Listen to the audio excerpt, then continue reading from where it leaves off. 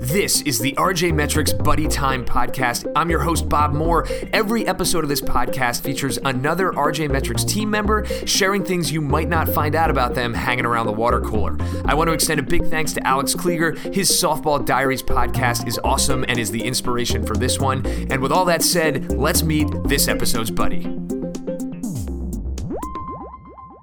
Okay, welcome to Buddy Time Podcast. I've got a guest today. Why don't you tell me what your name is, what your title is, and how long you've been at the company?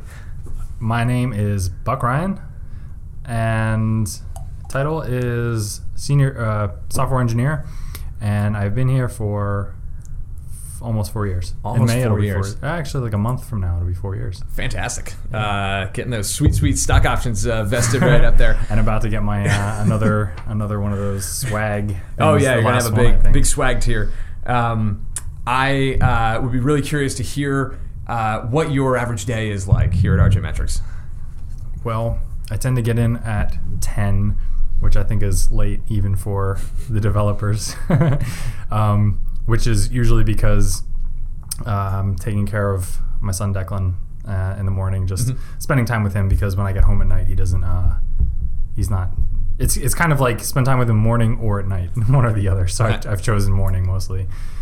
Get in at 10, catch up on whatever email I may have missed, and then I guess dive in. It depends on what project I'm on. Yeah, what does it mean to dive in? It might mean like coding or doing code reviews, or I guess those are usually the two things. Those are the two big pillars. Sometimes if I'm on a project, but I'm not on a project right now, so it's just get in and start coding. Is there, for people that don't know your specializations too well, is there a particular part of the code base that you really are the strongest in, or that you've chosen to focus on? Well, I probably have, between me and Merrick and Kathy, we're the leaders on the old PHP big code base. So I guess I have a title of knowing that really well. Yeah. in a way that maybe I don't want to. But lately I've been specializing in all the back-end stuff, the services, and I don't know, I've touched a lot of things, so I know a lot of stuff here. Yeah, the benefits of specialize as much. Quite a bit of tenure and being good. I think those two combined to create a dangerous arsenal.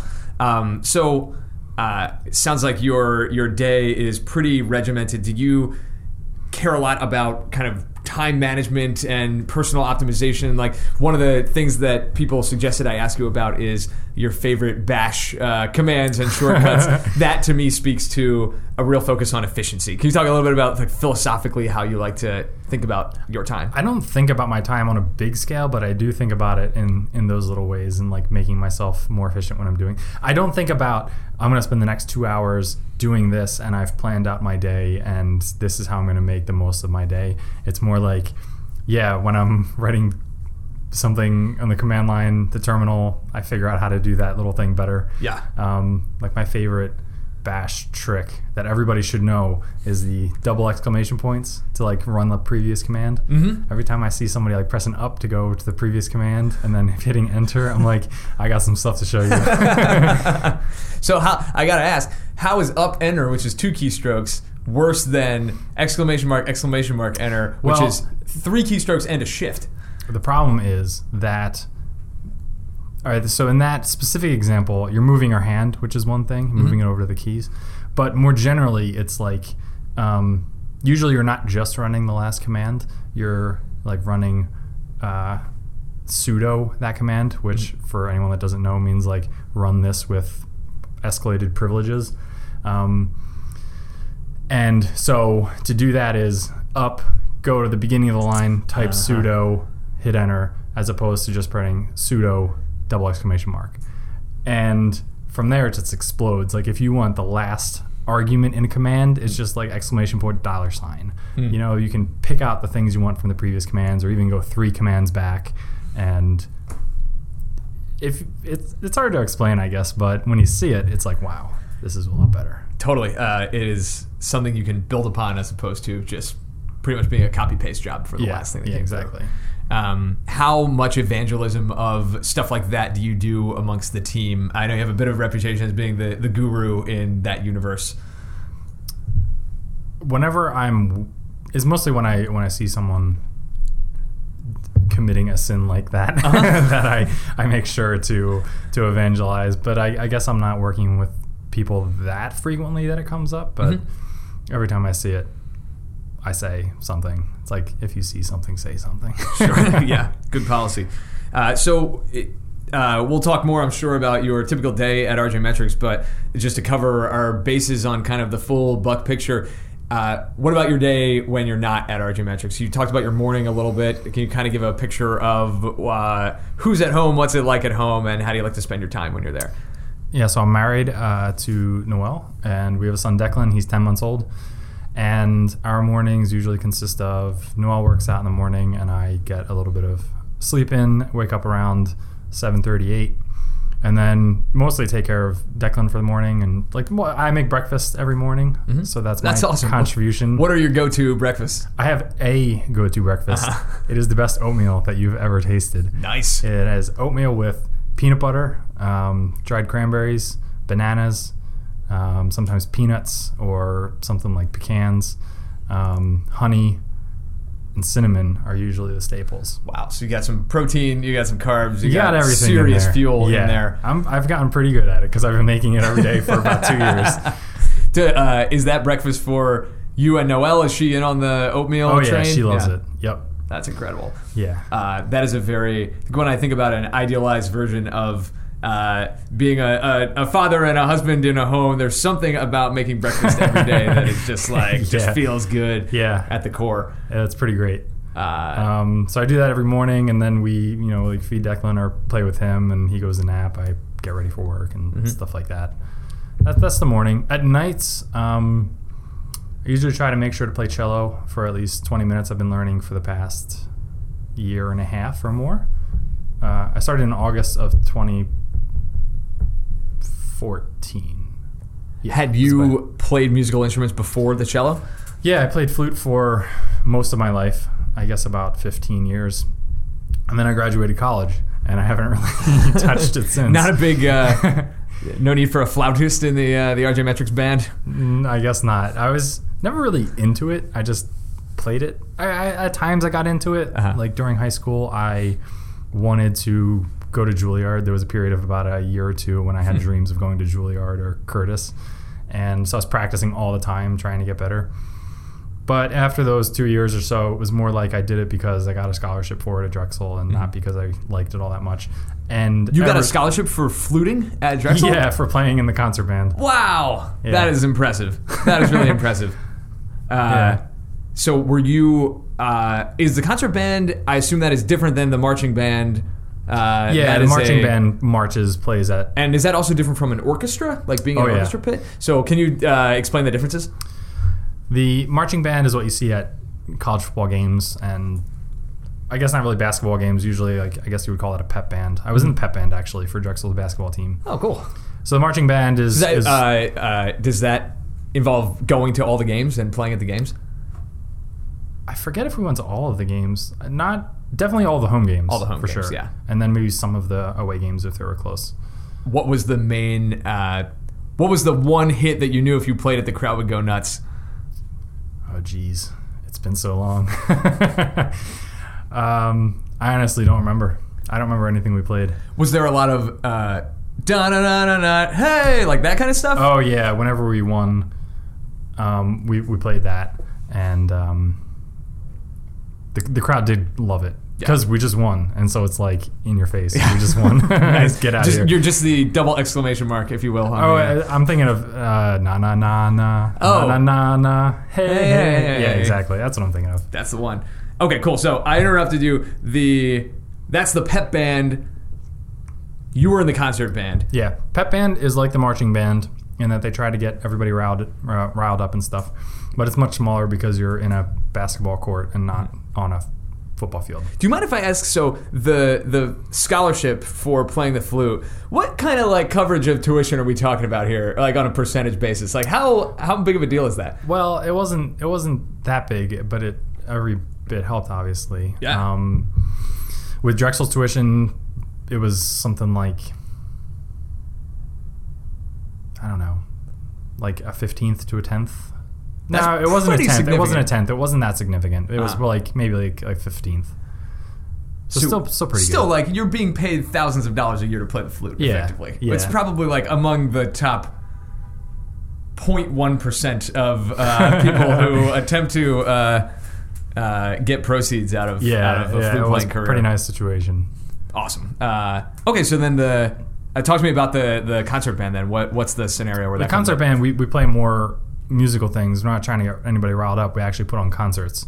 So once a quarter or once a month, we would put on a concert where we play things that are almost like orchestral music, but the big difference between an orchestra and a concert band is that orchestra is very heavy on string instruments, and concert band, maybe by definition, doesn't have any, or is just very light on them. It's a lot of saxophone and brass instruments and stuff like that, heavier on percussion. Maybe not heavier, but there's a lot of percussion and there's big flute sections. Whereas in an orchestra, you have huge string sections. You've got violin, viola, cello, bass. You might have only just like 4 flute players as opposed to 10 to 15 in a concert band. Wow. So the music is different. It's not as classical. It's a lot. Some of it is a lot more modern music. Gotcha. Who's the audience for that? Is that students that come in, or are there alums, or what? I always wondered that. I guess it's largely... well, there are some students, but I assumed that it was largely parents of musicians in the concert band. It's like all of my improv shows. It's like the other people who are on the other improv teams are coming in to check it out. Yeah. Gotcha. So if you're among a dozen flute players, do they have the concept like they do in an orchestra where you have first chair? Yeah. Or so... How, as you went through your were you at Drexel for 5 years, right? Yep. You did the co-ops and whatnot. So you got 5 years there. Were you in the concert band all 5 years? Yep. So did you work your way up some ladder? I did you work my way up a little bit. Yeah. Yeah, when I started, I was probably like 8th, 9th chair, something like that, maybe 10th. And then in 5th year, I was 4th chair. Nice. So never got to the tippy top, but... Well, that's pretty... 4 out of 10 ain't bad. Yeah. Not bad. Okay, so we got on this whole flute thing talking about after work you like to play the cello for half an hour. So what? From high school, I've wanted to play cello. That has always been my favorite instrument. And I'm going to sound like an idiot for a moment. The cello is the huge one that's kind of like the upright bass, but you play it with a bow. You play it with a bow. Even the upright bass, you play with a bow. If you're in a lot of orchestra, you play with a bow. As long as you're not down at Chris's Jazz Cafe. Yeah, jazz is plucking a lot more. But cello is the one that's just under the bass, the double bass, the upright bass size, and you sit down and you have it between your knees. Is there some appeal about that because it's basically the opposite of the flute? It seems like it's from this little shiny thing to this giant wooden beast. Yeah. I guess that's part of it, but mostly I just love the sound of the cello. I think you can't beat it in any instrument, any sound really. It's such an amazing sound. It's the perfect pitch. You've got these deep notes that are really nice, but it also can go really high. And when you got someone that can play the cello, it's just the sound of it is just amazing. I admire your ability to find the time to do that, given that you've got a 10-month-old at home and a job that I'm sure is demanding in a lot of really meaningful ways. Do you and Noelle have basically an agreement with each other that you each kind of get your time for your personal projects and you provide fire and cover for each other so that you can pursue that stuff? Yeah, absolutely. When we were getting married, going through the engagement process, some of the marriage prep things that we went through were, say, to talk about your goals basically for your marriage, and one of the things that we had on top of our list was hobbies and sticking to them. So we've tried to stay dedicated to that. If Noelle wants to pursue something, I help her do it, and if I want to pursue something, Noelle helps me do it. Like she started taking painting classes on Tuesday nights, which are 3.5 hours long, so I'm totally fine with that. She should get to her time to do that and have some alone time, and I take care of the house, so to say. That's great. The apartment. Is the what's your end game with the cello? It sounds like it's very personally fulfilling, and maybe that's an end in and of itself. But do you envision yourself ever playing in a band again, playing in an orchestra with it? I don't have clear-cut end visions. No, mostly it's just to play it, and I want to be good at it. Mm-hmm. But I have thought about going on the street and playing, and just trying to get people to stop and listen, or maybe joining an orchestra or something like that, like a community orchestra. There was a word for that, playing on the street, that I ought to know. Yeah, it's busking. Busking, that's it. I was thinking of like shucking, but I think that's something you do with corn. Yeah, it's busking. a really weird word. Oh man, I would get so much joy out of walking through the concourse underneath our building and seeing you busking on the cello out there. I figure I might try it this summer, and my idea is, since I'm still not very good, I'm going to put up a sign that says, listen, I just started 2 years ago. Uh-huh. I don't want money. I just want you to listen and maybe give me some compliments, and leave it at that. That is amazing. Maybe it'll take the pressure off of playing a little bit. I feel really lucky that we have so many people here that are so talented at things outside of what they do during the day here, and I almost want to take a day out of the year and tell everybody that they just have to go take their talent that is the most buskable talent and just like put a hat out and see if we can generate more revenue out of busking than we would get from selling software for a day. I would like to believe that's not the case, but man, there's a lot of talent in here.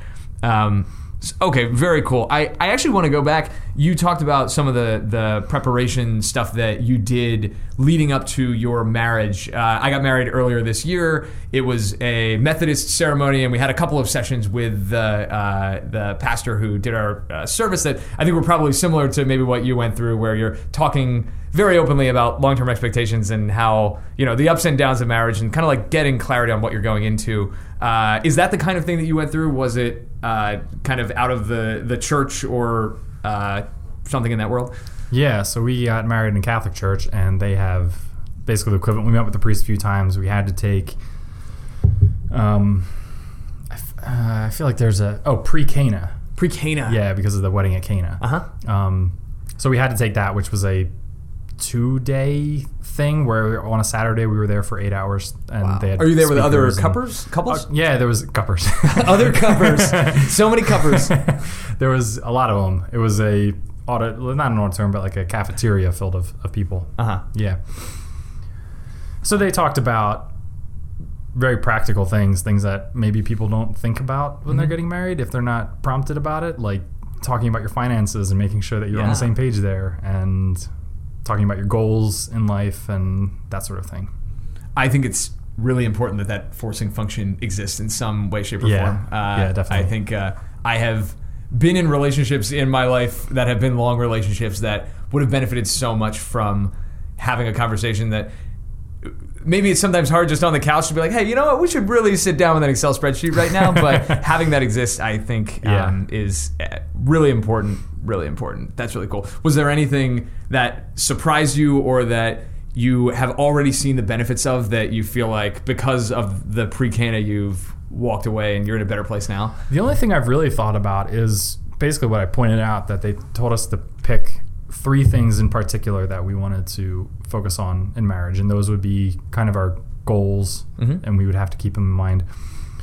Our 3 priorities, even. Or maybe it wasn't even 3, because I can think of more at the moment. So we both wanted to make sure to focus on God and like our faith and be better Catholics. We both wanted to prioritize family, so make sure that my family lives 20 minutes away in the suburbs, so we go there every other week pretty much. Awesome. And that's part of it. Her family's farther away, but we're going to visit this summer, and we're going to stay for 2 weeks just to, like, we normally stay for 1 week, but we decided Declan's getting a little older.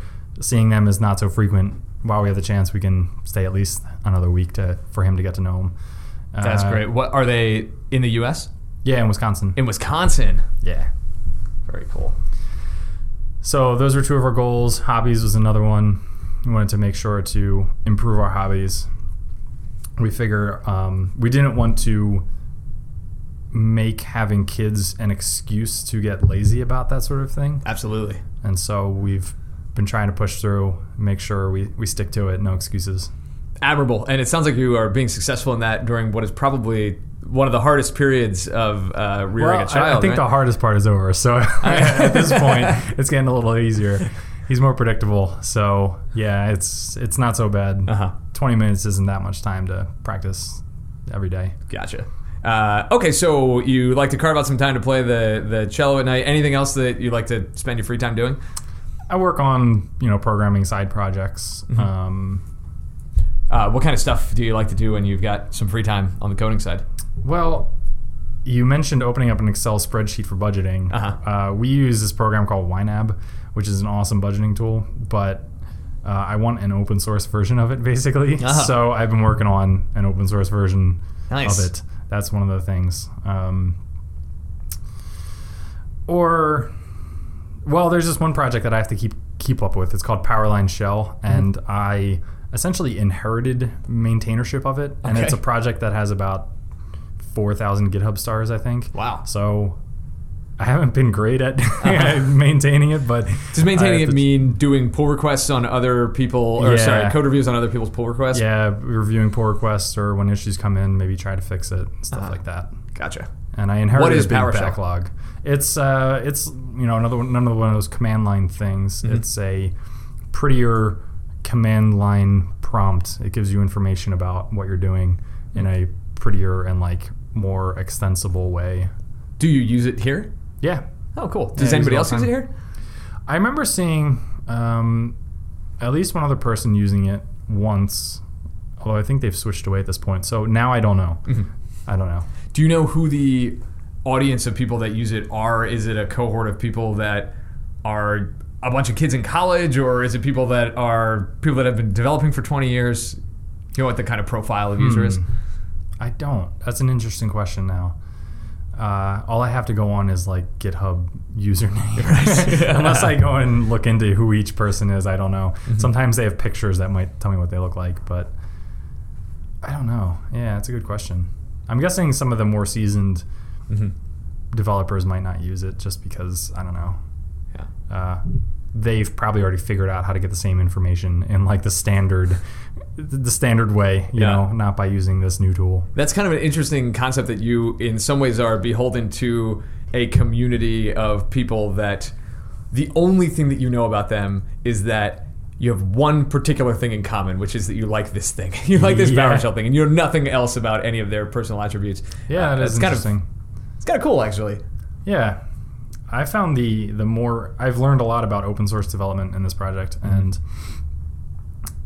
the biggest problem is that I don't actually own the repository. I don't own the code. It's somebody else's username. But early on, I got involved with the project, and he added me as a collaborator, which gives me rights to basically maintain it. And then the owner disappeared, and so now I can't do I can't add people to help me out with it. So you can't add other collaborators? I can't add other collaborators. I can't move it to my own repo. So this project dies with you, basically. That's incredible. Could you... I guess you could fork it and try to convince people. I thought about forking it and just putting in the description, don't go here, go to Buck Ryan's repo for the real version. But they're going to think it's some kind of weird power move. Yeah, exactly. I don't want to offend him if he comes back. Wow. So a few of the things I asked around a little bit about what you are known for outside of your contributions here at RJ Metrics, and the word chess came up a lot. So really? I'm curious if you can tell me a little bit about your relationship with chess. That's funny that I'm... And by a lot, I mean I asked two people that question, and they both said chess. Okay, that's funny. Were they was Akash one of them? It might have been Akash. May have been, anonymous contributions. Also, I have this awesome thing now where Catherine, the new admin, is preparing dossiers on people that I am interviewing on this podcast. So you are the first one where I have this paper in front of me. It's got a copy-paste of your About Us page, and she has gone around and kind of, whispered in people's ears, hey, there's if you could ask Buck one question that you've never asked him, what would it be? Cool. And there's a list here. And chess is one of the bulleted items. So I'll factor that one in too. Yeah, it looks like there's a lot of... It actually says, to be fair and appropriately complimentary, it says great at chess. Wow, yep. I don't know how this is happening. Well, you've got a reputation. Because I've played 3 people in chess and lost to one of them The other one is a newbie, and I'm basically tied with the third one. So, what is maybe a good place to start is what does the RJ Metrics chess community look like? Is there a chess Slack channel? Are there chess players that? There's a recent chess Slack channel, which is where I think a lot of the discussion about private or public. I'm pretty sure it's public. All right. Yeah. Well, plug for the chess. RJ-chess. RJ-chess. Yeah. Was chess taken? Maybe it's chess. Maybe I'm remembering that wrong. That would be funny. It's probably actually just chess then.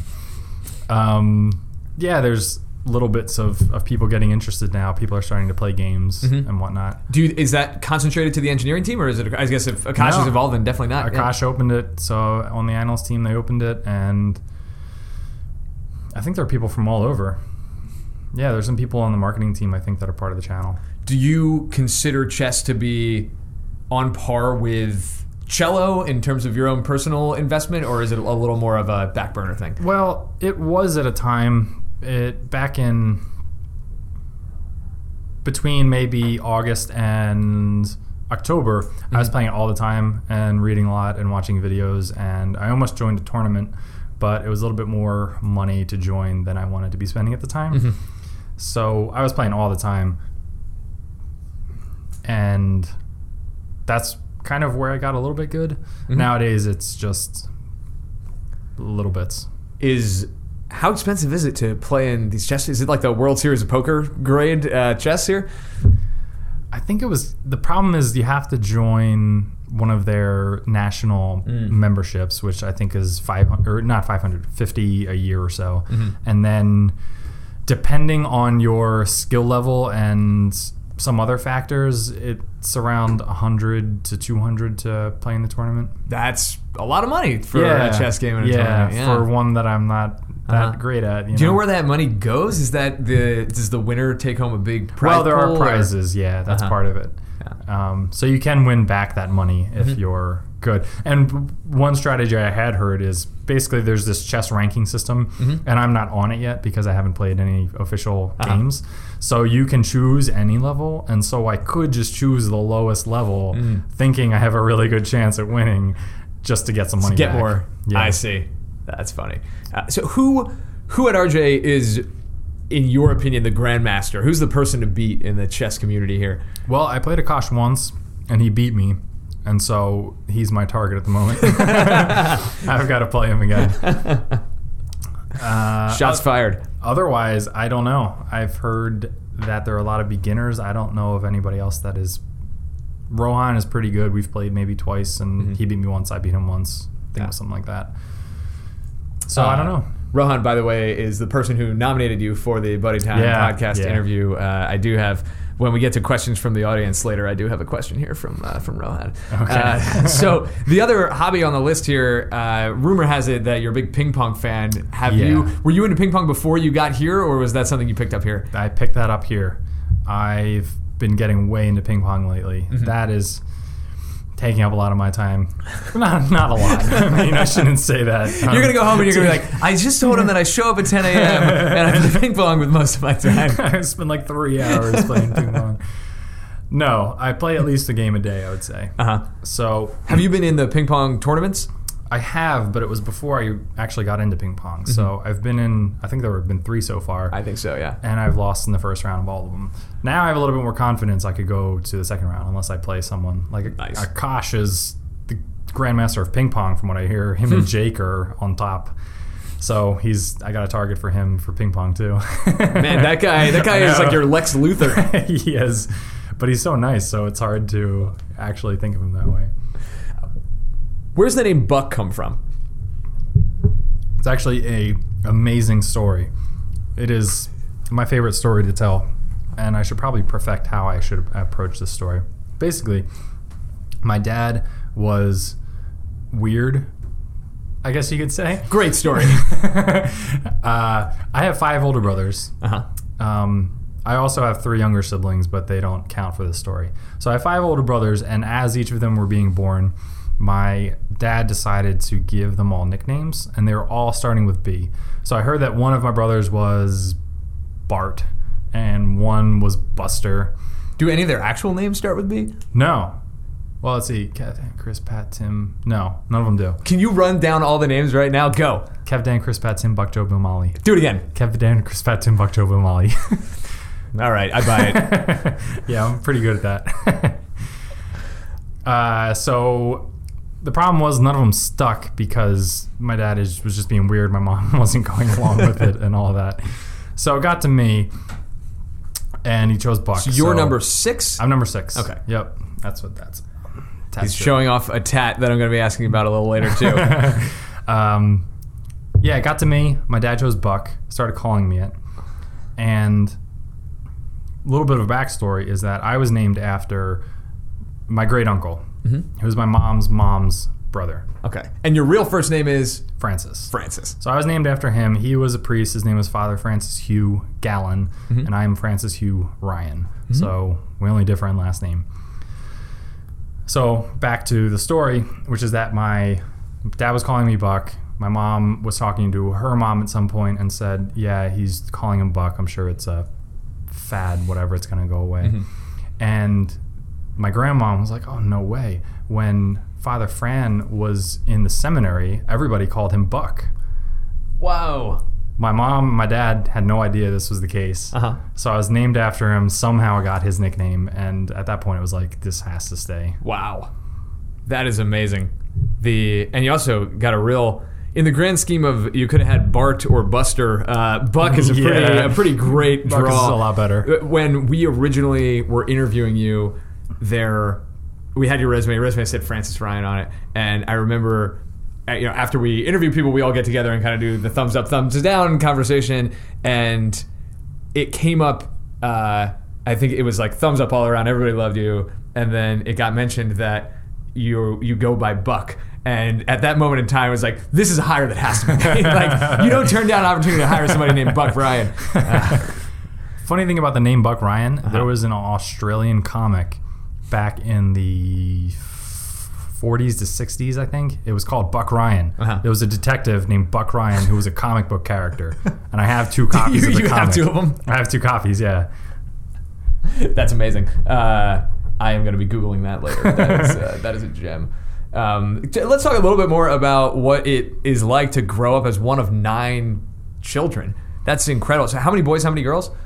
8 boys and 1 girl. 8 boys, 1 girl. Which number is the girl? She is the last. She's She's number 9. Should I read into that? Is that a let's keep trying until we have a girl? That's what I always assumed it was. If you'd been a girl, you would have been the last one? Exactly, and I figure if Tim had been a girl, then I would not be here. Wow.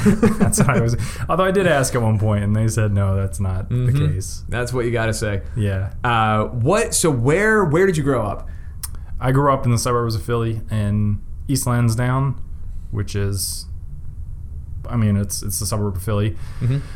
Until 7th grade, and then I moved to Drexel Hill, and then my parents have been there since. I was there since until I moved out. What kind of home were you in with the 9 people? What was the bathroom sharing and craziness at meals? I can't even imagine. My family Thanksgiving dinner is not 11 people, and that's once a year, and it's out of hand. We gotta drag card tables out of the basement for that thing. Yeah, we have 11 people at my parents' house pretty much every time I go. Wow. Every other week. Yeah. Wow. Because they have pizza every Saturday, so pretty much all of us go. That is so cool. All the time, and it's great. Does that mean that all 9 still live in the area? Yeah. Wow. The Ryans don't move far away. Yeah. Nor do the Cassidys, my mom's side of the family. So there's a lot of incentive to stay. I have something like 40 to 60 cousins, and they're all in this area. Are there any twins in that 9? In the 9, no. Wow. No twins. When I imagine big families like that, it's almost like I get a Brady Bunch picture in my head, and I'm like, all right, there's the smart one, there's the jock, there's the cute one, there's the outcast, there's the rebel. Do you feel like your family kind of falls into those buckets? Could you kind of tag each one? Yeah, the oldest, Kev, was like the successful one. He got in a little bit of trouble, but not really, and now he's super rich and he's doing great for himself. That is exactly the profile you want. Just a little bit of trouble, but not enough to create problems. Yeah, exactly. You learn where the limits are, then you go push them. So they started off well. Number 2 was the jock. He was a high school quarterback. He's great at pretty much every sport he ever tried. Number 3 was troublemaker. Got expelled a few times. He's doing well for himself now, though. That's great. Number 4, I guess it is kind of like they say, like it goes in 3 and then it restarts with number 4, because number 4 is like a good. He's probably pretty much everybody's favorite in the family. My parents' favorite. Is that like?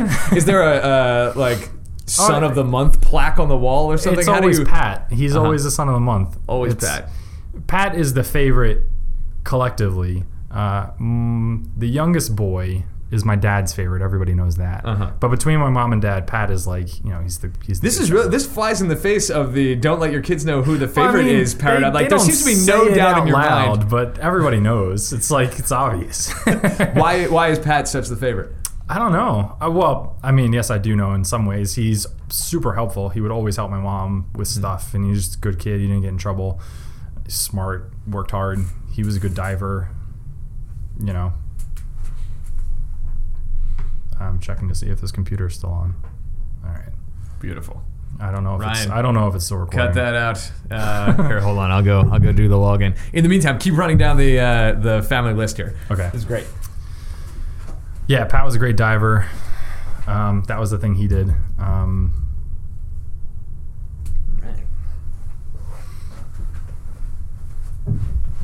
Okay. So Pat was a great diver. Yeah, he was super helpful. He was smart. He was hardworking.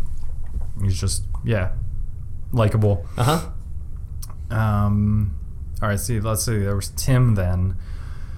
Tim was, in a lot of ways, I think, a mixture of everybody. He was bad at times, but not terrible. He was kind of like, the cute ladies' man, so to say, in some ways. Yeah. And he was a good diver and swimmer, and he had a lot of, the good qualities and a lot of the bad qualities. A big mix. I know it strikes me that you're speaking about all of them in the past tense, and I guess you're envisioning in high school, or whenever this era was when all of you were under the same roof. Well, I guess we're talking about growing up, so that's why I'm thinking about it. Yeah. Gotcha. I didn't even realize I was doing that though. Nowadays, everybody's good, pretty much. It's just a bunch of bucks running around. Pretty much the same guy over and over again. And then there was me. And we all know that I was amazing. Noted as he takes a long sip of his beer. Drop the mic. And then there was Joe. Joe was more so the ladies' man type of guy. You had two, so you had back-to-back ladies' men. Well, Tim had that a little bit. Tim was he had little bits of everything, I think. Joe tried really hard to be, good-looking and... try that all. What does that mean in the universe of where you grew up and the era in which you grew up? Is that a lot of gel in the hair and a leather jacket? Is that backwards overalls? What's the equation? Well, I don't know what it was then. I kind of forget. Nowadays, it's like he's up with the hairstyle, the recent hairstyles. Like he had the man bun recently. Man bun, bold move. Been doing lots of stuff. Yeah, there's Bill. Bill's really smart. He's like a second Buck in a lot of ways. Yeah, there's a B name. Yeah, but William, he wasn't. He's one of the younger ones. Okay. So before me, there was no other B's. And William. So nowadays, he's doing well in school. He's threatening to do better than me at Drexel than I did. So we're into people that are still in college at this point on the age list. I think I just ran through all the boys. That's everybody. All the boys are college and up. Molly is the only one she's finishing junior year of high school. Wow. What a amazing large family. Yeah, pretty big. What's the age spread? What's the number of years from oldest to youngest? It's about 20. It's about 20. Yeah. I guess, the younger ones were more spread out because I'm number 6 and there are 10 between me and the oldest brother. What would you say?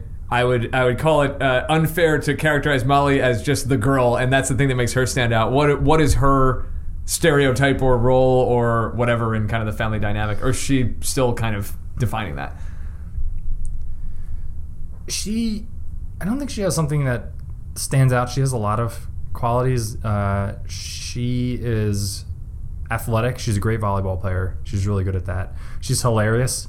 She started calling my mom and dad by their first names and got everybody to laugh. And so now she still does it about 2 or 3 years later. She just calls them Kevin Byrne.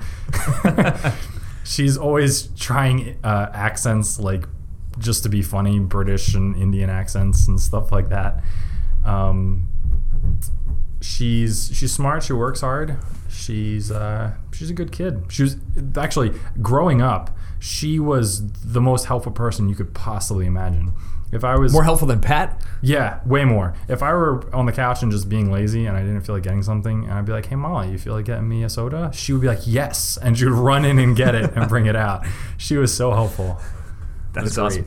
Is your mom's name Byrne? Yeah. Is that short for Bernice or Bernadette? Bernadette. Okay. Yeah. Does she really get a kick out of all the Feel the Burn merchandise that is readily available right now? I don't know, actually. I should ask her. All right.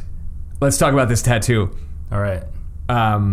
What is it? Where is it? And what were the circumstances under which you got it?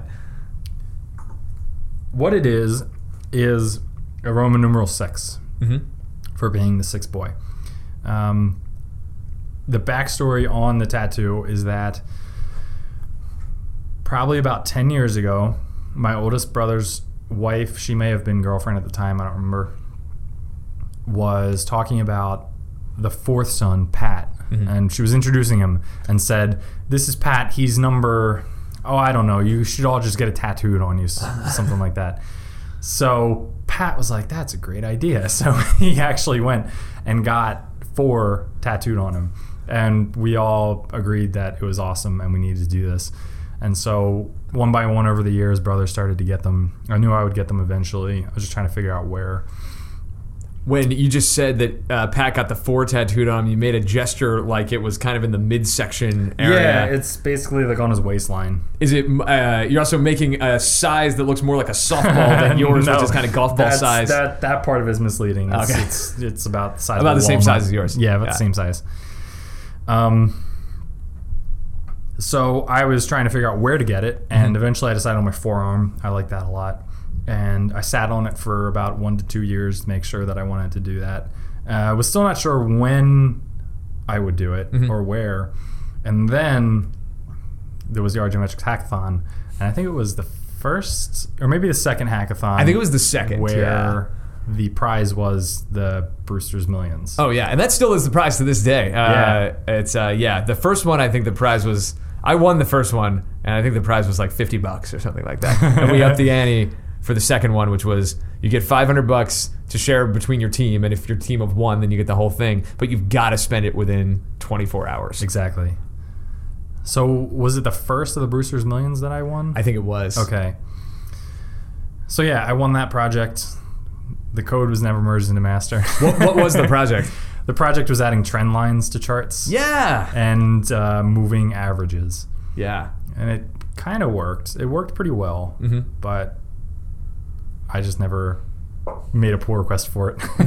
I guess because nobody told me to spend the time to make a pull request for it. Yeah, it went to the Hackathon Deadpool, unfortunately, where many amazing projects go to die. Yeah, unfortunately.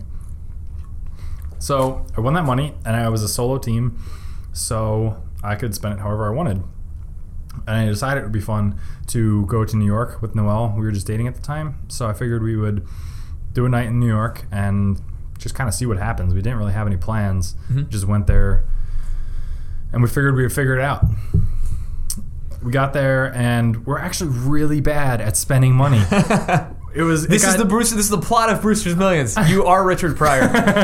Actually, I haven't seen the movie, so I don't know the plot of it. Is that what happens? He inherits, I believe it's $100 million from a rich uncle. But the uncle knows that the money is going to someone who has never really had money, and he wants this person to somehow gain some kind of appreciation for whatever, money comes, money goes, or the complexities associated with being wealthy. So there's a catch where he's got to spend, I think it's $5 million or $10 million in a relatively short period of time. It's like a week or two. Okay. And it kind of ends up being this huge. It's a farce of sorts where he just can't get rid of money. Like he spends $1 million on a baseball card or something, and it turns out that the baseball card is worth $2 million. He just keeps getting richer and richer and richer. And if he doesn't get rid of all the money, he doesn't get the $100 million. And John Candy's in it, and it's his buddy, and they're minor league baseball players. So it's a great freaking movie, classic '80s. Yes, you should definitely give it a watch. So I guess I'm exactly like that. It got to be 8 p.m. and I think we had spent maybe $100. I was like, we got to do a better job of this. We only have a few more hours. We went here and there, and then we were at a bar and just having drinks, and Noel got the idea, you get your tattoo. And I was thinking about it, and I was like, that sounds a little crazy to just get a tattoo. But I have been thinking about this for 2 years or so. I know I want to get it and where I want to get it. It seems like maybe it's a pretty good idea. And you're in the city that never sleeps. Exactly. We looked around for some tattoo places. We found one place, but it was not going to happen anytime soon. They were just, I guess they took appointments and we couldn't get in there. So I went another place, and I think we were in, I don't know New York very well, but I think we were in West Village. And yeah, found a place. And then just got it. Amazing. Walked away. Yeah. And so then I got back and told everybody, and everybody was impressed. That was to this day, I don't think a hackathon has gone by where I haven't explained the Brewster's Millions Prize and then use you as an example. There have been a couple of other attempts to create glory of the grade that you created there, including... the MakerBot, the 3D printer, was purchased with Brewster's Millions money, which was a cool office thing, but not really an experiential thing. There was one where a team got me to somehow, I still don't know how the accounting worked on this, but I just took $500 cash out of the bank and gave it to them, and they went to the Sugar House Casino and put it all on red, I think, and it came up black. So they lost $500 instantaneously. That would have been a great story had the odds fallen in their favor. There's your number one with a solid lead against the rest of the pack there. Wow. So have all 8 boys gotten their tattoos at this point? Yes. I think Bill, the youngest, was the last, and I'm pretty certain that he did. So Molly is going to get one, but we're going to wait a year or two, I think. Great. Who's got the most ridiculous one or the biggest one? Or is there any kind of story that's unusual about any of them? Not really. A lot of them have stuff around it. Like Pat got like water droplets because of diving and stuff like that. Oh, so cool. It looks like that. And some of them got... I think the oldest brother got flags around his. So they all vary in location and what's around them and stuff. Do either of your parents have tattoos? No. How do they feel about this whole thing? Are they pro-tattoo, anti-tattoo? I guess at this point they've accepted it. Especially because Chris, number 3, has tattoos all over. He's got 2 full sleeves basically. Cool. And... everybody has them, so they're just kind of like, whatever. I don't know if they really care anymore.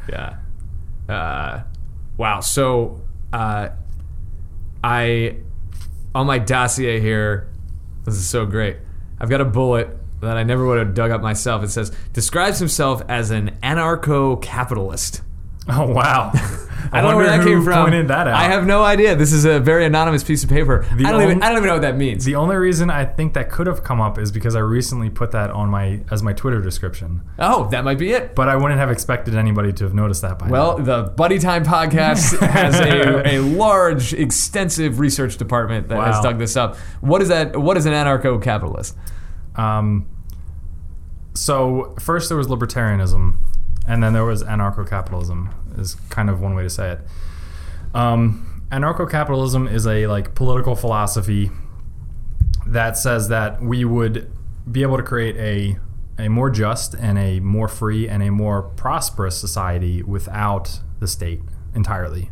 So move all the things that the state does and that people think that the state is needed for, like policing and courts and all that, into just the free market, into private sector.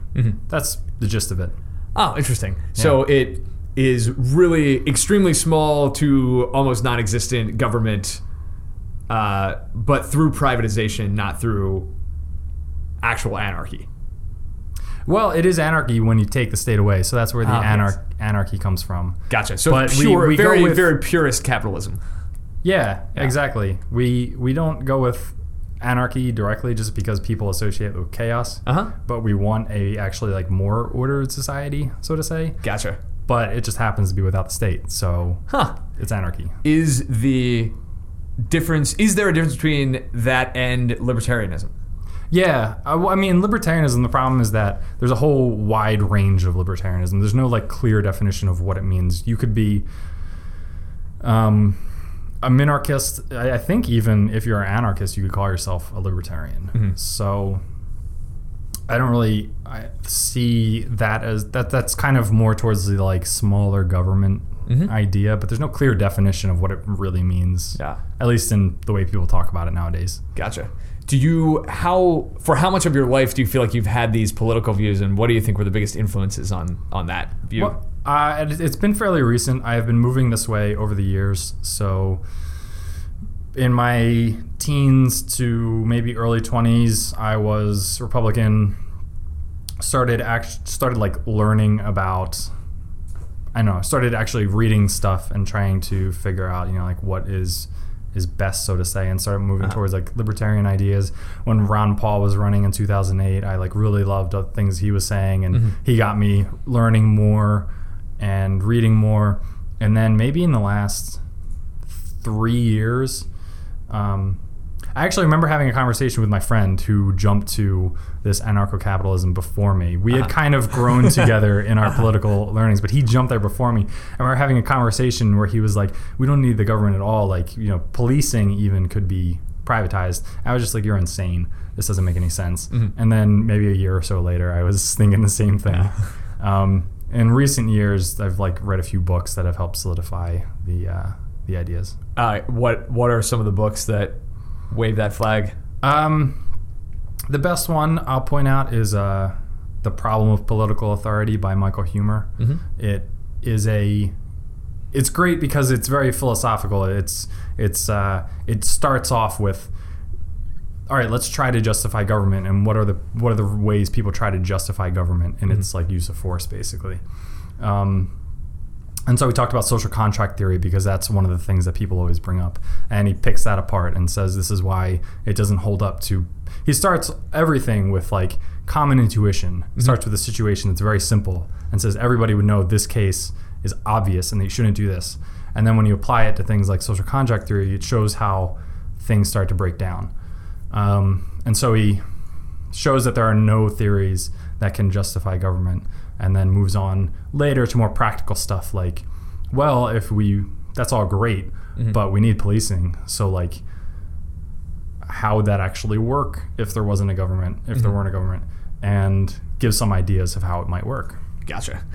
Where does the rest of your family fall on that spectrum? Do you have a bunch of anarcho-capitalists? Are people the full political spectrum? Are most people kind of concentrated on the right or more libertarian side? I am, I think, definitely the only one this far towards anarchy, I guess. We've got a bit of the gamut.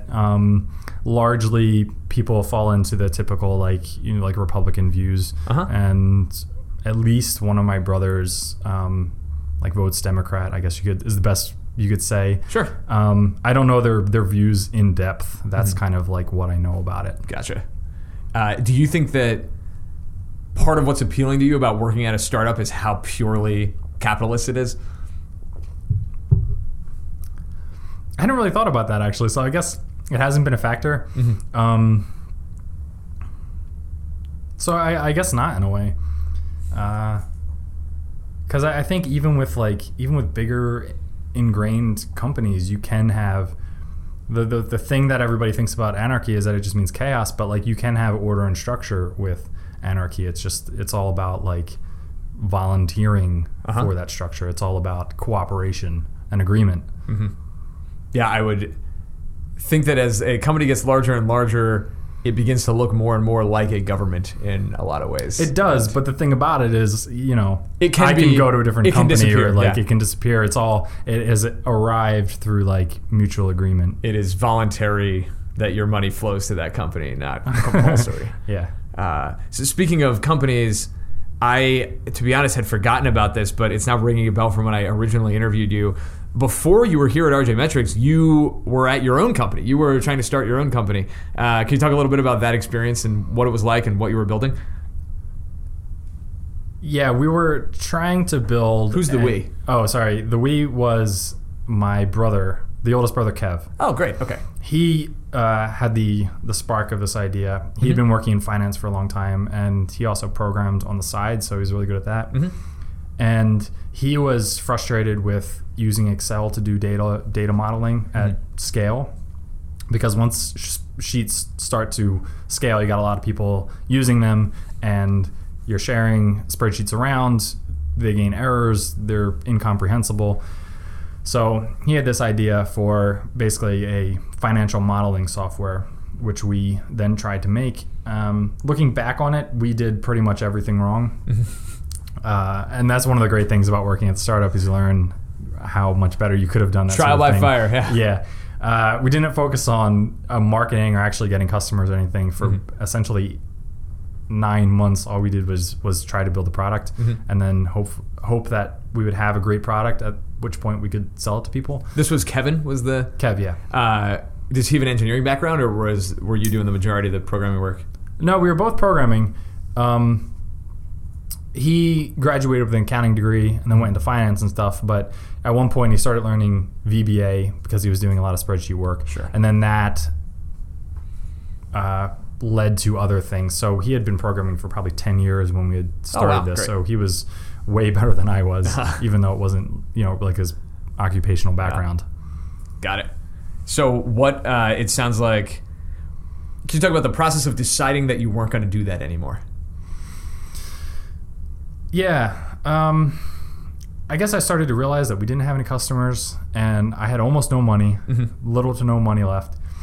And I was just upset with the way things were going. And so one thing led to another, and it just kind of... It's kind of fizzled out. Fizzled out, yeah. Eventually I was like, I just have to get a job. I don't have any money. So it was really as simple as that. I have seen a lot of cases where family businesses that don't work out create tension in the family, or the situation doesn't get all that pretty toward the end. Was this a pretty clean dispersal of the company, or was it rough for a little while? No, we left on good terms. We were always on good terms. There was nothing that happened in that regard. I did worry that I disappointed him in a way about leaving, because we both realized that the product we were trying to build wasn't working. It had been 9 months, and we still didn't really have anything. And so we started talking about other ideas. And he was very much into, I basically just want to own a company. And I was more towards I just want money. So I told him one day that I wasn't going to be doing it anymore. And I think it caught him a bit by surprise. And so I was worried that there was some maybe tension there, but I think that everything is fine nowadays. Did you have that conversation with him before you interviewed at RJ Metrics, or did you already have the job and everything lined up by the time you... It was before. I told him that, and then got to work looking for a job. Gotcha. How long were you on the hunt before this all came together? It's probably about a month. And this is one of those times where something just amazing happened, where I was interviewing at SIG. Yeah, sure. And they had a position for essentially what later became our efficiency team. Yeah, internal efficiency squad. Yeah, sure. I was interviewing for a job that was make the traders efficient. So figure out what they're spending their time doing, and then automate those things. And the interview didn't go well. And I was really upset. I was like, this seemed like a job that was good for me, and all of that. And thank goodness I didn't get it, because about a week later I just stumbled upon RJ Metrics on Indeed.com and then got this job. And this is, even though I didn't work at SIG, I know that this is way better and way more suited to who I am. Yeah. And I'm just, it's one of those situations where at the time you think, I'm so upset I didn't get this job, and it was such a great opportunity. But now it's thank goodness I didn't get that job. Yeah. The universe conspired to bring us together, Buck Ryan. Yeah. That's a beautiful thing. All All right, I have a handful of questions that I ask everybody who comes on the podcast, and I quizzed you before we started recording. Had you listened to any episodes of this podcast? To which your answer was no, very disappointingly. So you have no idea what's coming. But it's just a few of them. Good. Yeah, it's a good thing. You get the immediate element of surprise there. If you could go back to college and retake one course today, which one would it be? I think it would be abstract algebra. I was a math major, and this was one of the required classes. And it's all about group theory. And part of the problem is I don't remember much of it because I took it when I was maybe second year, and it was really meant for people that are fourth or fifth year. And I was way better at understanding and learning things in fourth and fifth year that I wish I had taken it then instead of early on. So I think I would take that. It just seemed like such interesting content, and it's applicable to a lot of CS stuff. Yeah, is that a lot of logic and proofs? I mean, that... Actually, no, that class wasn't a lot of proofs in particular. In general, my math classes were, and I love those. My favorite proof is the proof that there are an infinite number of primes. So that's... Is there any way that in the next 15 seconds you can say that proof out loud? How to get through that? It's a proof by contradiction. You first say, all right, let's assume that there are a finite number of primes. All right. And taking that assumption, you have to prove that it doesn't make sense. And therefore, you've proved that they're an infinite number. Gotcha. And basically, you take, if you assume that they're a finite number, you take all of them, because you can list them all out on paper, because they're a finite number. You multiply them all together. And then you say, okay, what about that number plus 1? And essentially, you prove that that number has to be prime or divisible by something else because the algebra doesn't work out. Great job. Incredible. You're hired. Challenge accepted and delivered. You know what? So you were a math major, actually. The computer science was your minor. Did you always think that you would end up in an engineering role, or were there times in college when you were potentially thinking about a more mathematically centric role? I didn't really know. I mean, when I went to Drexel, I signed up as a mechanical engineer. But I did it because I wanted to do math, and everybody told me, like, if you want math, go into engineering because it's like applied math. And when I got there, I was like, this is not enough math. So I switched to math. And then throughout the years, I was like, I don't know. This was not enough math. A little bit of a math nerd. Over the years, I didn't really know what to do. And it was even a dilemma when I was applying to jobs because I liked programming a lot, and I had done a little bit because I had a CS minor, and that's what I'd done during my co-ops. But I was like, I only know a little bit. Like, I'm not as good as people that actually do this. And so I didn't think I would be able to get that job, but I also wasn't like a great statistician or something where I could get an actuarial job or something like that. So I figured I was in between these two worlds, and I didn't know what to do. So... Just glad I got this job. Yeah, that's awesome. What would a future in math have looked like? Is that primarily in academia, or do you go into, I guess, what do the private sector jobs with a math degree tend to be? Well, a lot of people go into actuarial work. It's tough. You have to take some tests, but they're in demand and they get paid a lot, so that's nice. A lot of people go into finance type areas. If you're really good, you can go work for like a trading firm and design their algorithms or something like that. Gotcha. Even those jobs though tend to mean you have to get a PhD, or to especially to be at the top of the level, you have to get a PhD. What were your co-ops? My co-ops were with, the first one was the FAA, and I didn't really do much. Wow. Is that, I know they have a big office in Atlantic City. It was there. It's that I one? commuted an hour every morning to get there. Amazing. Yeah. What were you doing for them? Well, I was hired as a mathematician. And when I got there, they put me on this like flight simulation project with unclear goals and whatnot. Basically, for 6 months, I didn't do anything. Did you ever run into a guy named Richard Zielinski there? I couldn't say whether or not I did. He is my aunt's husband, and he, I believe, had a long career kind of at the FAA at that office, but he may have retired before you got there.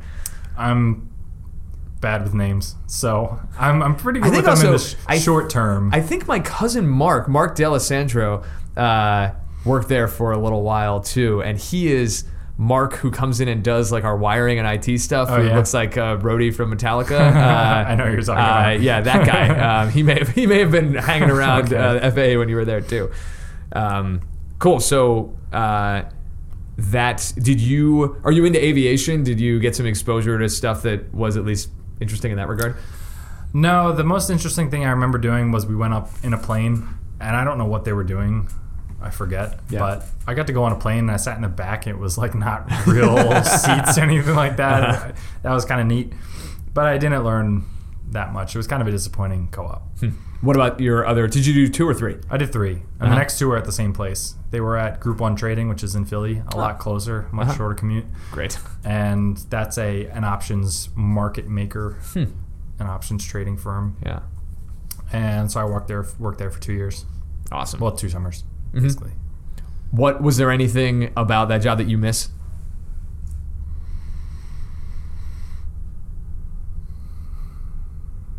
I liked working there. I don't know if I was in a small room. I was on the quant team, and there were maybe 6 people in the room. It was a small office, and it was just fun being in there because it was just small. We got to talk just while we were all there. I just liked hanging out with them. They're good people, and everybody was nice, and I learned a lot.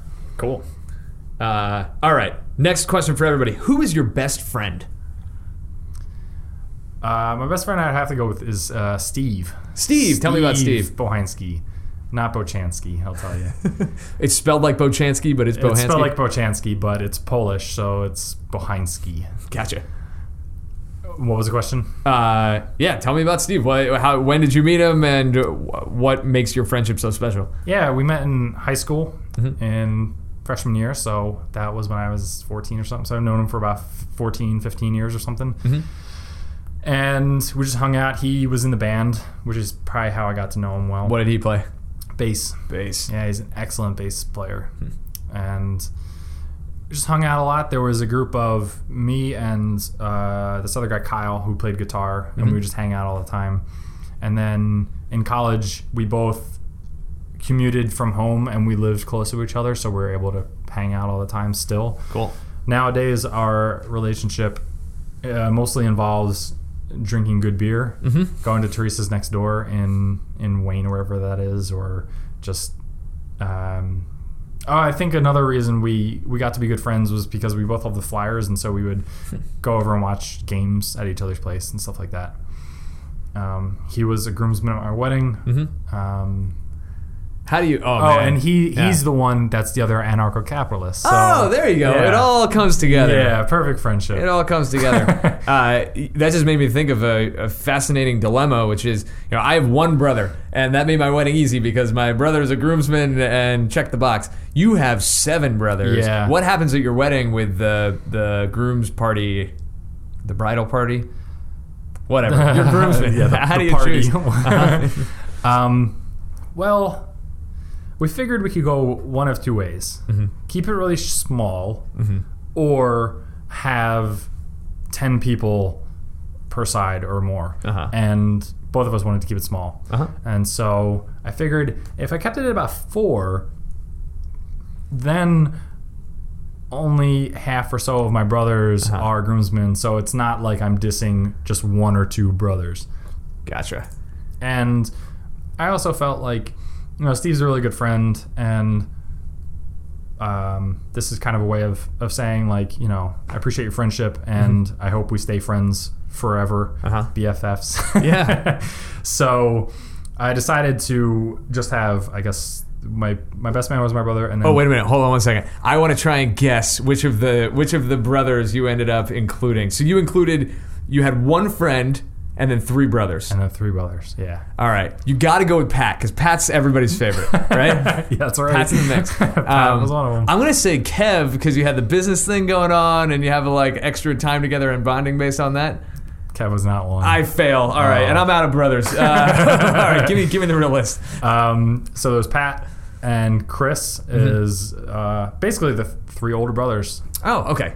That's a pretty good cut line. That's a good, Tim was the best man, and then it was Pat and Chris. Cool. Very cool. What is your number one time waster app? If you pull out your phone and you have an instinctive, I'm going to kill some time on my phone right now, what's the app that you end up opening? Probably the Hacker News app.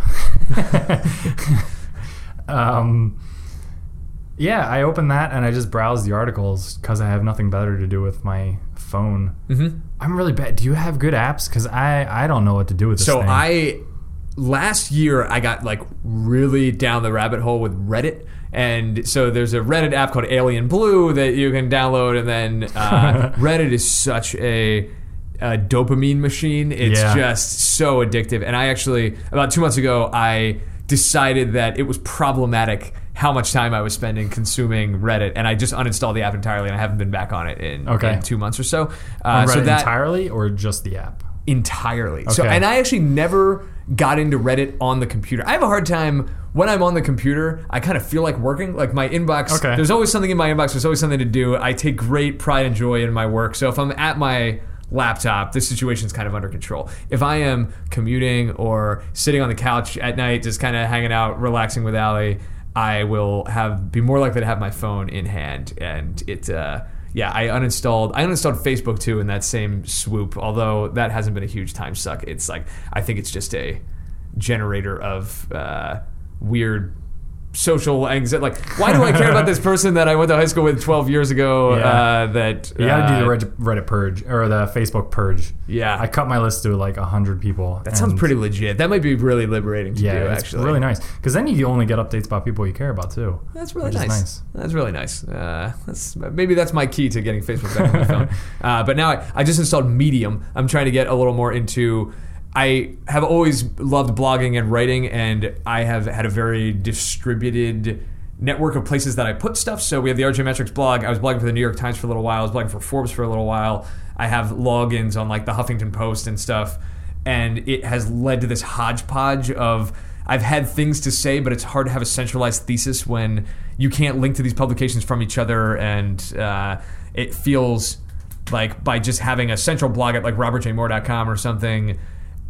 I would not have a megaphone necessarily, and I like the reach that comes with a publication. So Medium seems like a happy medium in a way. So I downloaded the Medium app, and I'm just trying to get myself very familiar with the community as a consumer so that I can really understand who the audience is and what the usage patterns are, so I can make sure that what I'm creating is actually appropriate for that. So doing some time on that. And yeah, trying to get back into... I go through phases with tweeting, sometimes where I'm tweeting a lot, and then I'll go months and I don't tweet at all. I'm trying to be more consistent on that, so Twitter's probably my next best one. Yeah. Yeah, I uninstalled the Twitter app because it was just too much of a distraction. I was on it too much. Yeah, it's a lot of noise. That calls for a lot of curation too.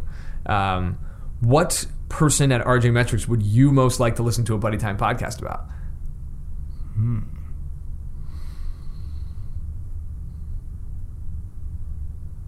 It can be anybody? It can be anybody at the company. Huh.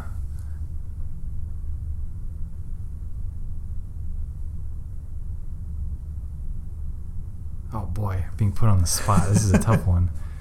Ryan, just cut out the pause. I'm not. bits. Ryan, don't cut out the pause. No, pause cuts. Extend the pause.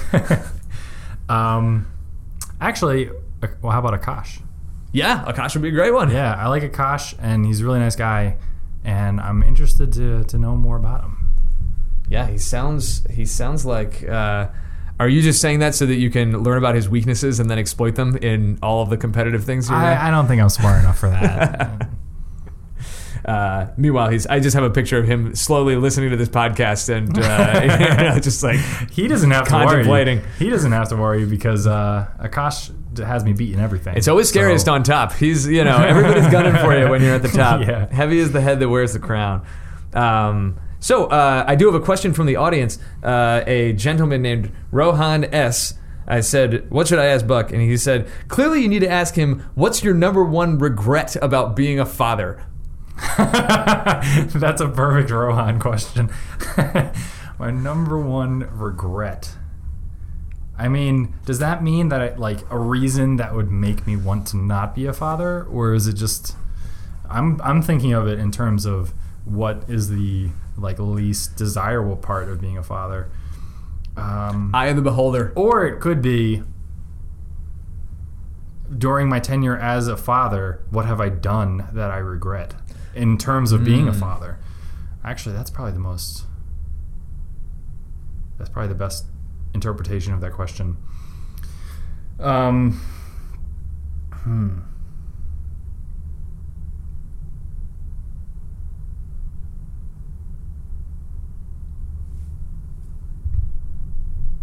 Okay, I think my biggest regret is our situations where Declan, my son, was very upset and screaming, and I was doing everything I could to get him to be quiet, and then I just start to get mad at him for being upset. And whenever that sort of thing would happen, I would always look back on it and just feel ashamed and just think like, he's a baby, he can't help it. Like he's just, something is bothering him and I can't figure it out. But at the time, I was just angry at him for screaming in my face because it just felt like he was screaming at me. And so it was just basically the feeling of getting angry at him that I regret whenever I do it. That is a deep and touching answer. Take that, Rohan. What am I not asking about that I should be? Oh, jeez.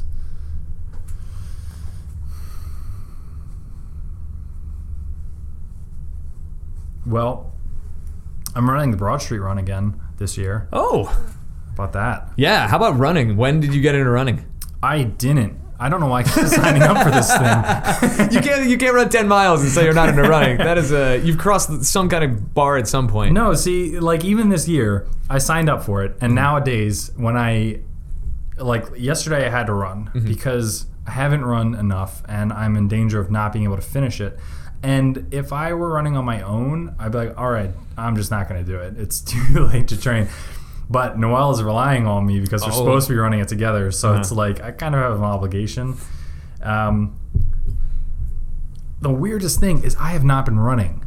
Okay? I've run maybe 3 times in the past 6 months. But last night I was like, I have to do 5 miles because I just have to do this. And I finished it, and I don't know how. It doesn't make any sense. Are you feeling all right today? I feel okay. Yeah. Wow.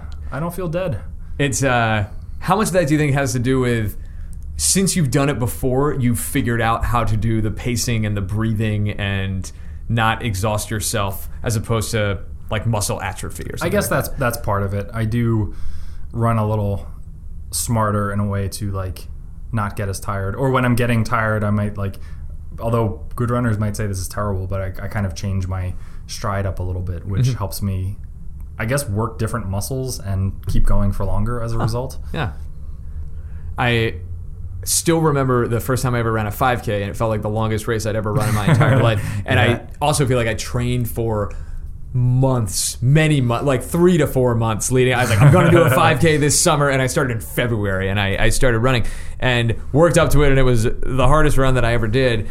And now, if I go 3 or 4 months without running, for some reason, somehow, I can suddenly run 5 miles. And it's hard. It's certainly harder than when I'm at peak strength. But to go from nothing to a 5K was so much work. And now to go from nothing to 5 miles is nothing. And I think it's got to be psychological, and it's got to be the muscle memory associated with the breathing and the pacing stuff. I could see that. Yeah, because I don't know that I was have any a rhythm when I'm like the breathing rhythm. I have that down pretty well, and maybe you're onto something. Yeah, I'm gonna write a book about this. It's over. Have you done the Broad Street? I'm doing I lost the lottery, but that's not going to stop me. Yeah. I'll either a friend will drop out at the last minute, or I'll just go on Craigslist and buy one, or I will not pay anybody any money and just show up and run down Broad, which is pretty viable. Or I probably still have my number from last year sitting around somewhere. I could go screw up the whole RFID system. Although, you're looking to deliberately screw it up because like people run without numbers. And I'm an anarcho-capitalist, man. It's just like want to destroy everything. Chaos everywhere. Chaos everywhere. Buck Ryan, it's been a pleasure. This is awesome. Likewise. Thank you so much. And tune in next time for RJ Buddy Time. All right, thanks, Bob. Thank you.